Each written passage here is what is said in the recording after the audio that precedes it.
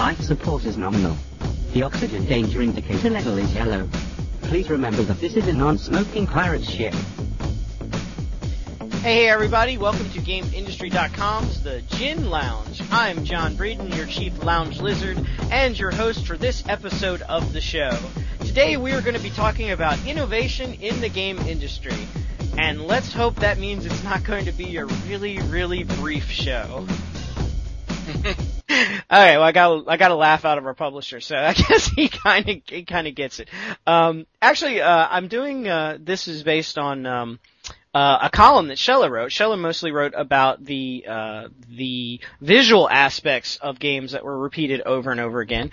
But, she also mentioned in her column some of the games that kind of broke the mold a little bit. And so I'm hopeful that my panel today can come up with some examples where the game industry is really kind of stretching themselves at least a little bit, and we can talk and celebrate some of the innovative things that we've seen in recent memory, say in the last 6 months or so.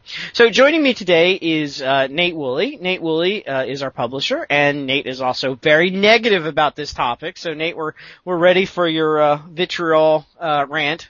My heart is open to anybody who's actually innovating and creating. Okay, well, good opening statement. Thank you from the Russian delegate. All right. Joining me also is Marie. Marie is one of our reviewers here, and Marie, you mostly look at some of the smaller, more independent type games. I know you look at a lot of stuff that's on the Mac platform, and I went back and looked at some of your reviews, and you found a few innovative things along the way recently. I have. I think a lot of the smaller publishers are producing the most creative stuff that's coming out now. Right. Okay. Well, we'll get into that, sort of the small publisher versus the giant mega publisher. And then we also have William White. William White was the star of our podcast show the other week when he was explaining how he came up with the concept of the Time Waster review. So pure awesomeness. Oh, I know. So the only question is, are you a genius or an evil genius? I don't know. We'll have to find out.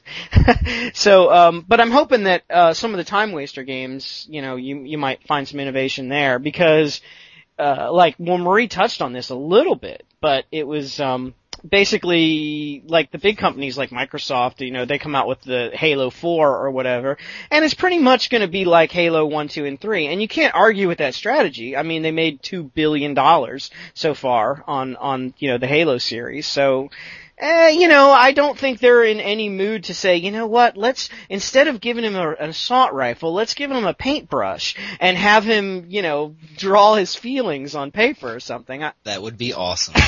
It would. Just saying, Mario Paint with Master Chief, I'd play it. Actually, epic Master Chief. Just like Epic Mickey. Yeah, that would be. He takes the paint and he does it, and instead it's BJ from Wolfenstein. Come back to be rescued. Yeah, it would be really cool, but I don't think they'd make $1 billion on it. I think if they came out with, I don't know, a guy in a green suit with a gun shooting aliens, I think that's maybe their formula for getting $1 billion out of that. Wonderful. So anyway, let's start with, I guess let's rip the Band-Aid off and start with Nate. So, Nate, I assume your position is that you're not seeing a whole lot of innovation in the industry. Well, what we see in the industry these days is essentially, for the big boys, a mature market and a mature sort of corporate structure. Mm-hmm. What that leads to is we can throw $100 million at a product to develop it. On the other hand, we're not going to throw the dice with $100 million. So what worked last time? What can we develop? I've used the analogy of the movie industry the same.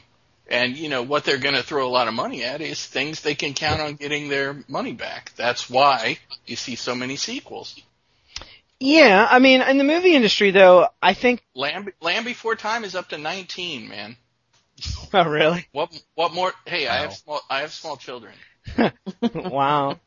But the movie industry, though, we're lucky we didn't see E.T. 2. He's back for payback.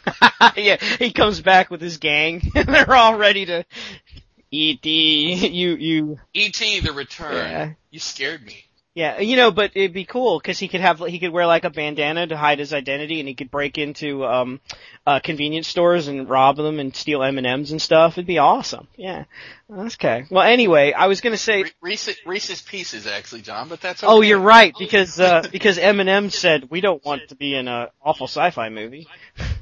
And Reese's Pieces said we smell money. But the lack of innovation does come down to firms that play it safe. Even if you get somebody who does innovate and comes up with something new, if it's successful, somebody's going to glom onto it. And there we go. Could you have guessed 12, 13 years ago that MMOs would be the way to go? No, I mean, there was a possibility, I think. Yeah, I mean, I remember the first time at E3, you and I went in and met with the guys who were putting World of Warcraft together, and we met with them, and they we're going to make this huge thing, and we came out of there and like, Jesus, good luck to them. Yeah. And, shows how much we know. Well, yeah, but we also knew that, EA was full of crap when they were saying, nobody else should get into the MMO because we're losing money with, Yeah, who was that guy, Howard something, who was CEO? We saw him on a panel at that show. And, I knew how many subscribers Ultima Online had, paying, $12 or $10 a month. And he's like, it's far too expensive. I encourage no one else. Don't do what we did. We're lost. Making $10 million a month. Yeah, we did the math and we were like, he's making $10 million a month. I don't think his server costs that much. He might have to buy 2 or 3. Yeah. It was very high end. Yeah, it was very nice. It was a very high end server from 2001. Right. Well, William, what about you, or Billy, sorry, you do the Time Waster stuff. I mean, are you seeing innovation there at all? Yes and no. Every once in a while you come across someone who's still trying to be unique, but the problem is, now that indie is a genre, people are like, Minecraft. Let's make copies of Minecraft. Let's make, copies of this indie game that did well. Oh, wow. So, there was one that came out on the 360, a little $5 arcade game called Forge Miner, and it just so happens you're dropped into a block world with crafting recipes and pickaxes, and you build.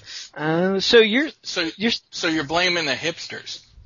Yeah, yes, exactly. And their stupid little scarves. Let's not blame the hipsters. They get blamed for so much. They had it coming. Well, so Billy, so you're saying that you're even seeing copy follow the leader stuff in the indie market.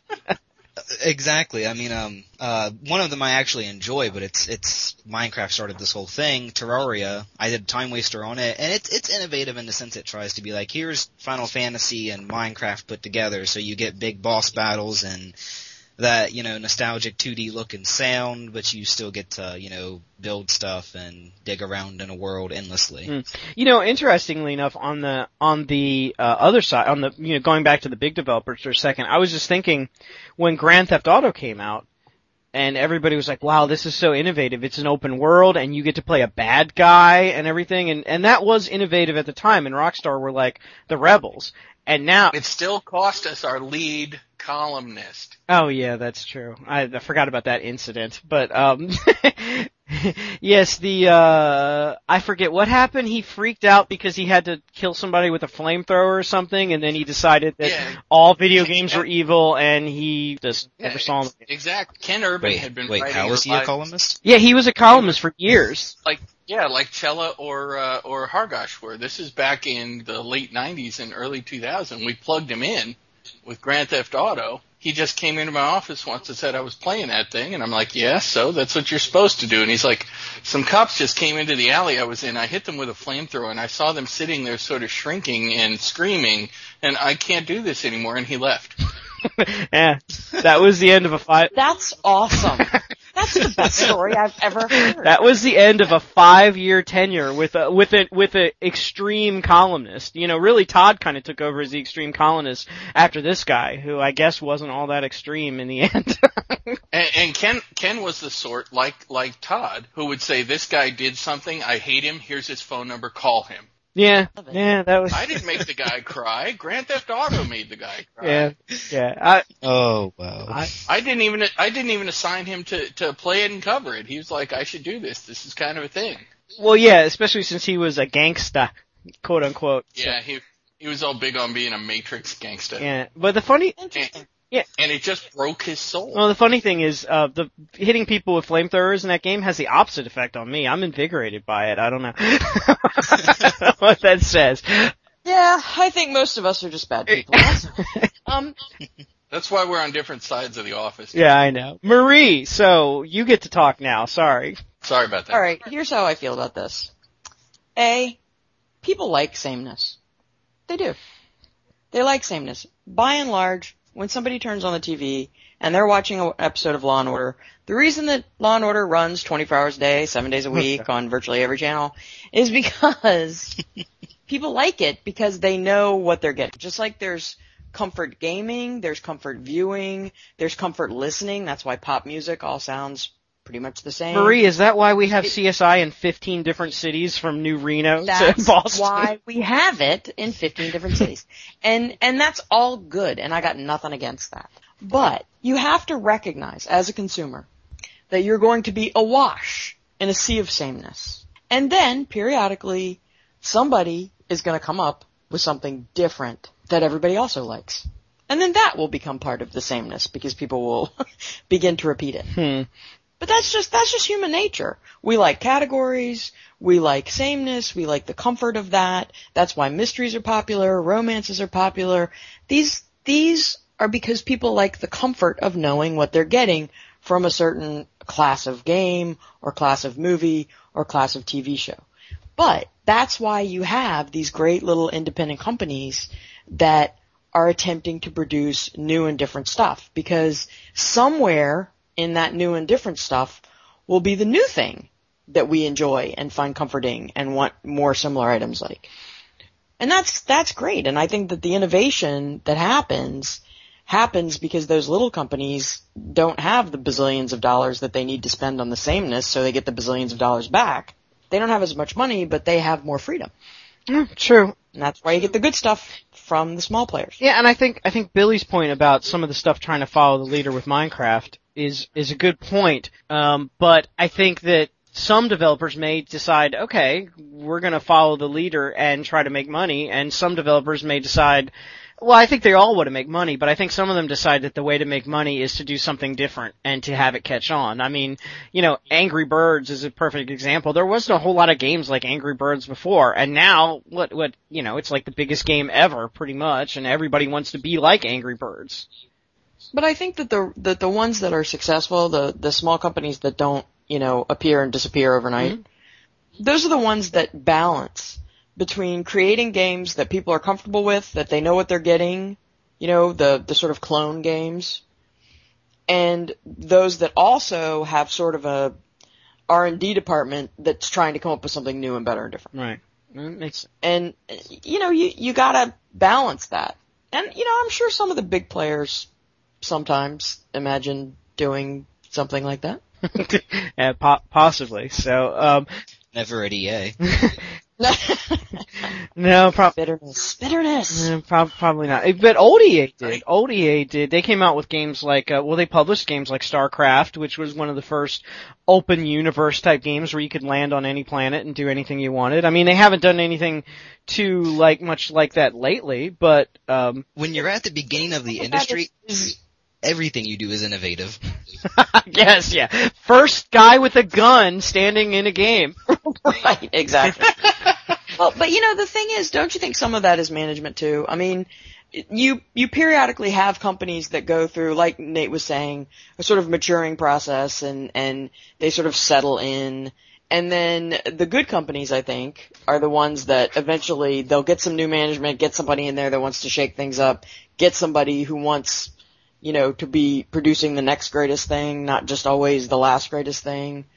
And that's when you get some of the bigger players doing the innovative stuff, and usually they do it by swallowing one of the smaller players. Right. Well, I mean, EA early in this decade bought Origin, which gave them Ultima, and they bought Maxis, which gave them SimCity and all that sort of stuff.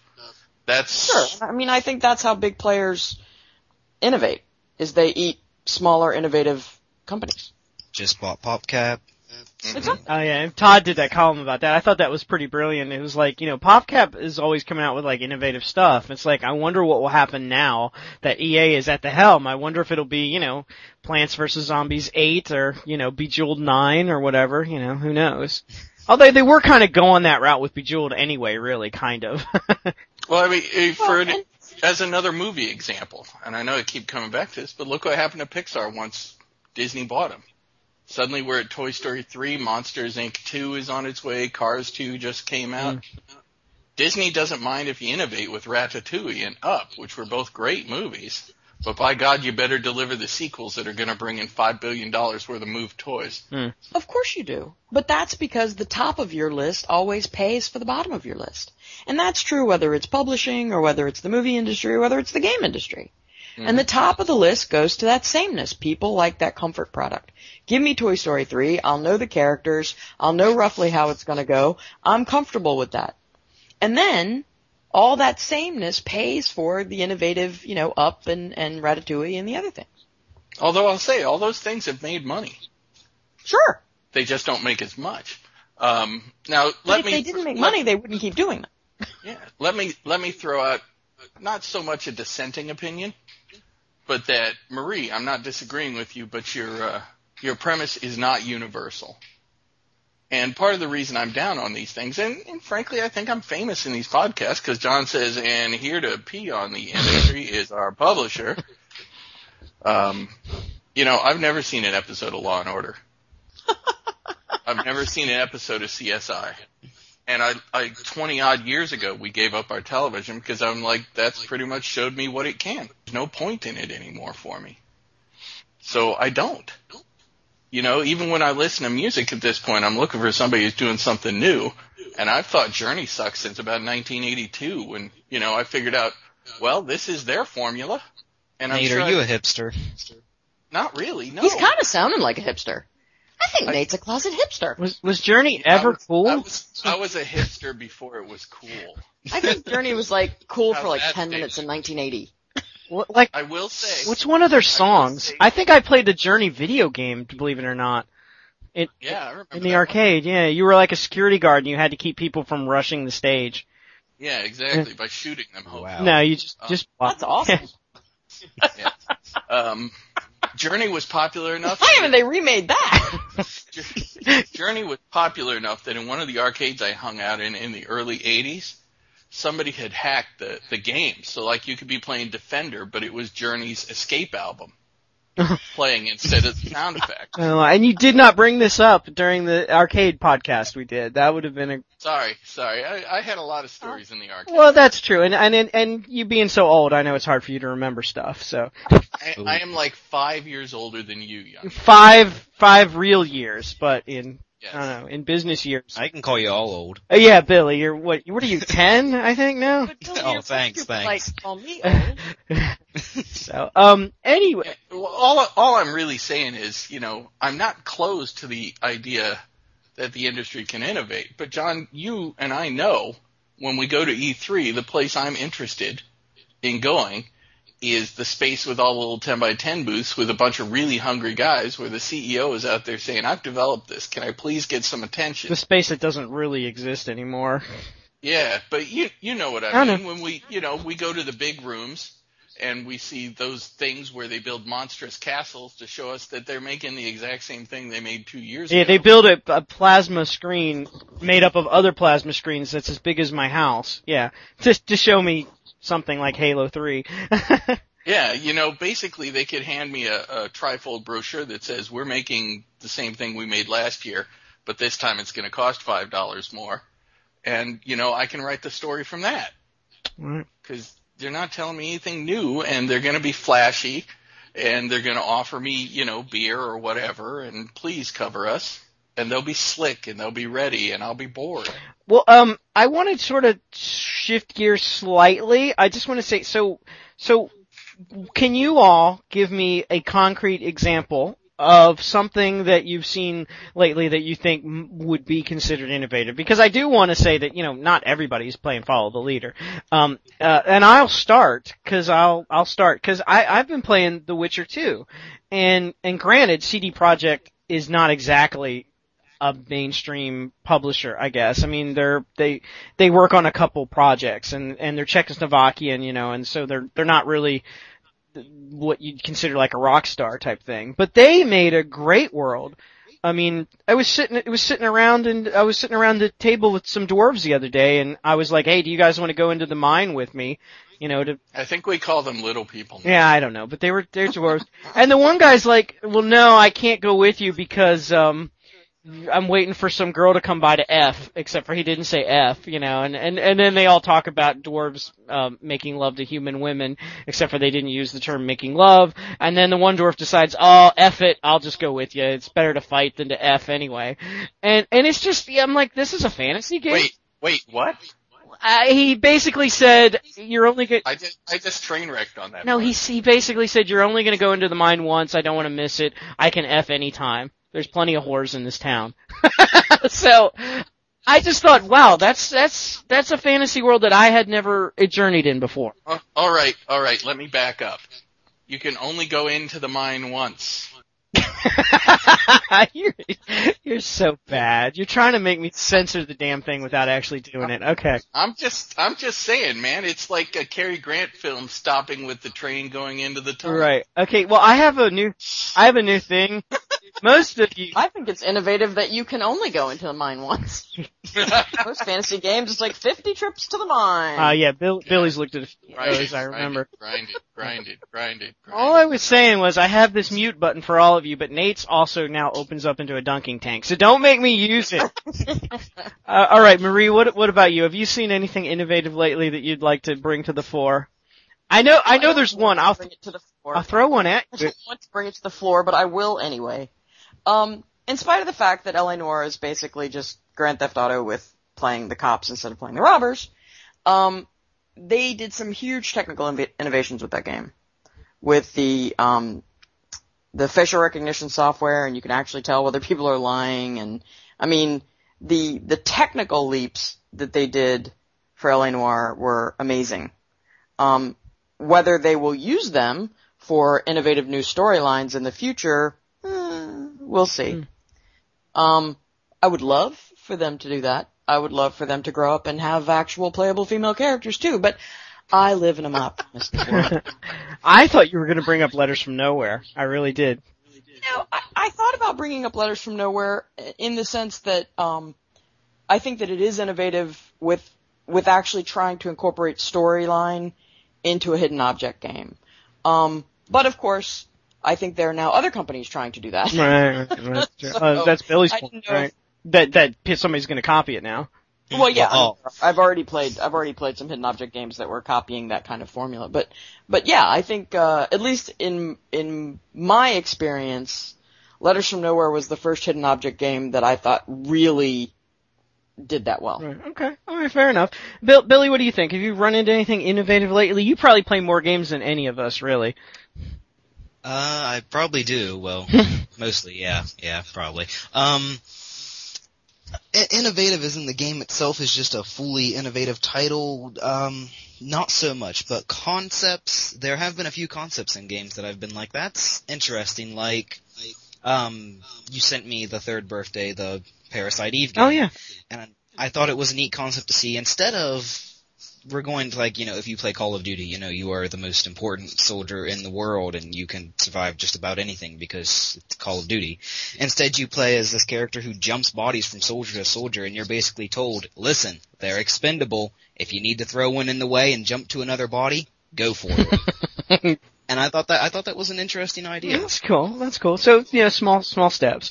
So, okay, final question for you three. So then, you know, it's the midsummer now. It's really hot. So I know it's hard to think about the holiday season coming up, but, are we gonna see anything innovative, for the holidays, or is it gonna be more of the same? And I'll start with you, Marie.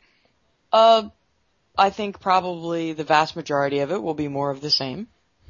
And if we're lucky, we might get a few titles that are innovative. Okay. Skyrim. Skyrim. You say Skyrim, but the criticisms of it that I have seen have been that it's Oblivion with a couple little modifications. And you know what? I am so all about that. I don't care if Nate doesn't like CSI and Law and Order. Bring it, bring it, bring it. Okay, Nate, what do you think? I think the safe money is the big titles that'll come out for the Christmas season that'll do well will be derivative work. Mm. You know, just like I'm saying, because those are the ones that people have to have do well. You know, if a publisher invests, as I said, $100 million in a title, it better damn well perform. But there will be something we don't notice, that nobody notices, that might do well or catch some attention, that will take off. And everybody good, oh my God, this is the most awesome thing from Awesomeville. And we're like, Billy, go review this. And that's how it will happen, because those things come in under the radar. That would be a great I get the good stuff. That would be a great title for a game, the most awesome thing from Awesomeville. So, Billy, is there anything that you are looking forward to this holiday season that you think might be innovative, or do you think that it's going to be another season of the same old? Not that that's necessarily a bad thing. I mean, like we said, Skyrim might be sort of a copycat thing, but might also be awesome at the same time. Even if it is a copycat, I'll play it. I mean, they've got my money already. Right. So, but as for innovative holiday season, I don't know. If something comes out, it'll be hard to catch it, like Nate said, because I mean, you're going to have, Skyrim and the new Call of Duty and maybe the Halo HD anniversary. Mm-hmm. 414 Industries is an innovative game, whatever that is. Sorry, hate on them. Maybe the holiday season isn't the time to come out with something innovative. Yeah, no. In fact, you know what? So it's recorded right now, and everyone will hear it. $50 says the Halo franchise dies with Halo 4. Really? Like it will go downhill because it is 414 Industries, isn't it? It's the same team that made ODST, which was the game that everyone was just like, nobody likes this. This is horrible. This sucks. And then Bungie went on to be like, oh, well, let's make Halo Reach and everybody will love it. They took over since Bungie's no longer part of Microsoft, and I think it's going to kill Halo. Just throwing that out there. It's not a bad prediction. Todd, who is probably one of the biggest Halo fans on the planet, hated ODST. Hated it. It was horrible. Yeah. It was a small expansion, and all the while they're doing that, Bungie's sitting across the hall like, yeah, you guys suck. just so you know, we're gonna tear it apart, and then you're gonna be using our engine for the next 3 years. Yeah, interesting. Alright, well, guys, all your listeners out there, let us know what game you're looking forward to this holiday season. We may have missed something that you think might be innovative, and if you bring up a good point, we will be happy to use it on the show. The address is ginlounge@GameIndustry.com. Until next time, I want to thank my panel, and we will see you all right here on the lounge. And rest assured that everything that we do in the Gin Lounge is completely innovative, almost. Except for when we repeat shows, which only happens pretty often. Okay, see you all next week.